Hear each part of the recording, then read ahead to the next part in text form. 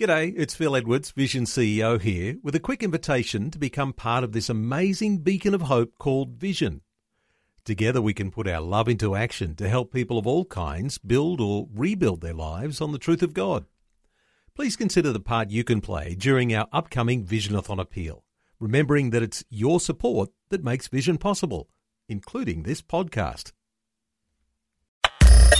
Audio on demand from Vision Christian Media.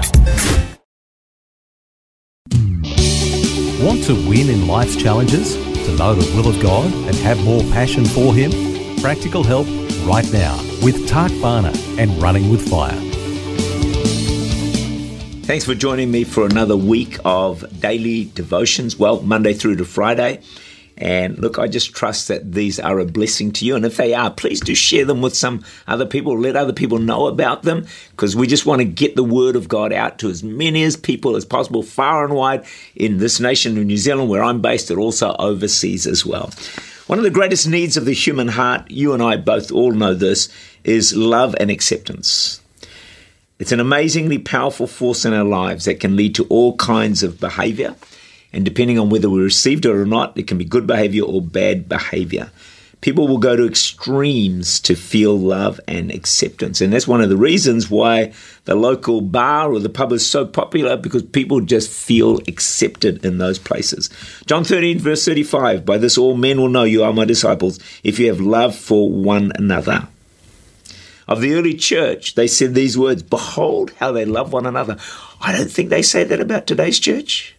But they said it about the early church, and we want to get back to that place. And by God's grace, I trust that we'll be able to do that. One of the greatest challenges that has always faced the Church of Jesus Christ is to develop a place of genuine love, caring, and acceptance. And the reality is that's what the world expects of the church. But you and I know this is incredibly challenging and difficult. Listen to a prophecy that our church was given many years ago, and you can apply this to any church. And it was along these lines, Psalm 122 verse 3, Jerusalem is built like a city that is compacted together.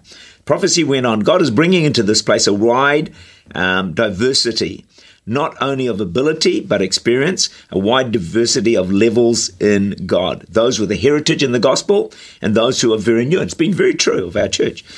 He will bring the wealthy and the poor, ones who have never had a care in the world, and those who are hurt and bruising. Then the prophecy went on, God will compact you together. Many would say, I've not got much to offer, yet it's like Lego blocks. Each Lego block has a little protrusion on one side and a little gap on the other. I used to think they were poorly made. The blocks I had were nice and square, no excess, no lack, but whenever I made anything, they fell apart. The world often says you have to be well-rounded personality, be your own man, and almost like you've got to use your own excesses to fill your own lacks. But God says, that's not my way. He said, I've made you so that you will be interdependent. The prophecy went on, if we open up our lacks to someone else's excesses, we can become compacted together, and the thing, like the Lego blocks, doesn't move. What we need is love, acceptance, protection. And every church needs those, and this prophecy could apply to every church. So in essence, this is how I sum it up. God was saying, I want my church to be a place of love and acceptance where people of very different backgrounds and experiences in life, different levels of maturity, are knitted together, where needs and lacks that we all have are met by the areas of strength in other people. And I know this is a challenge for all of us. But every person in a church has a significant part to play in developing a church of love and acceptance. It requires really everyone's involvement. So it's no surprise that we read in 1 Peter 4:8-9, and above all things, have fervent love for one another. For love will cover a multitude of sins. Be hospitable to one another without grumbling. After a lot of research, many experts now say human beings are the only species that can't survive alone. Wow. No man is an island. Human beings need other human beings. Otherwise, it's going to be very hard to live a life that's fulfilling and satisfying. See, a telephone call to a depressed person can save a life. A 10-minute visit can do wonders to a needy person.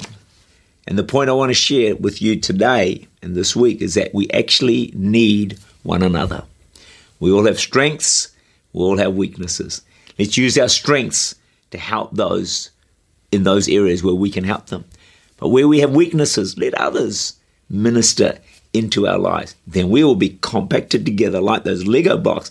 And you know, with Lego blocks, when you knit them all together, you can make some fantastic things. And I think God wants His church to be a fantastic creation of God. Tak Bhana is the Senior Pastor of Church Unlimited in Auckland, New Zealand. For more information, to make contact or to listen again, look for Running with Fire at our website vision.org.au.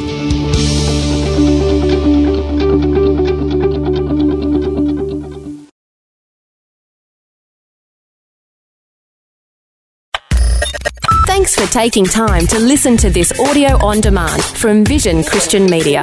To find out more about us, go to vision.org.au.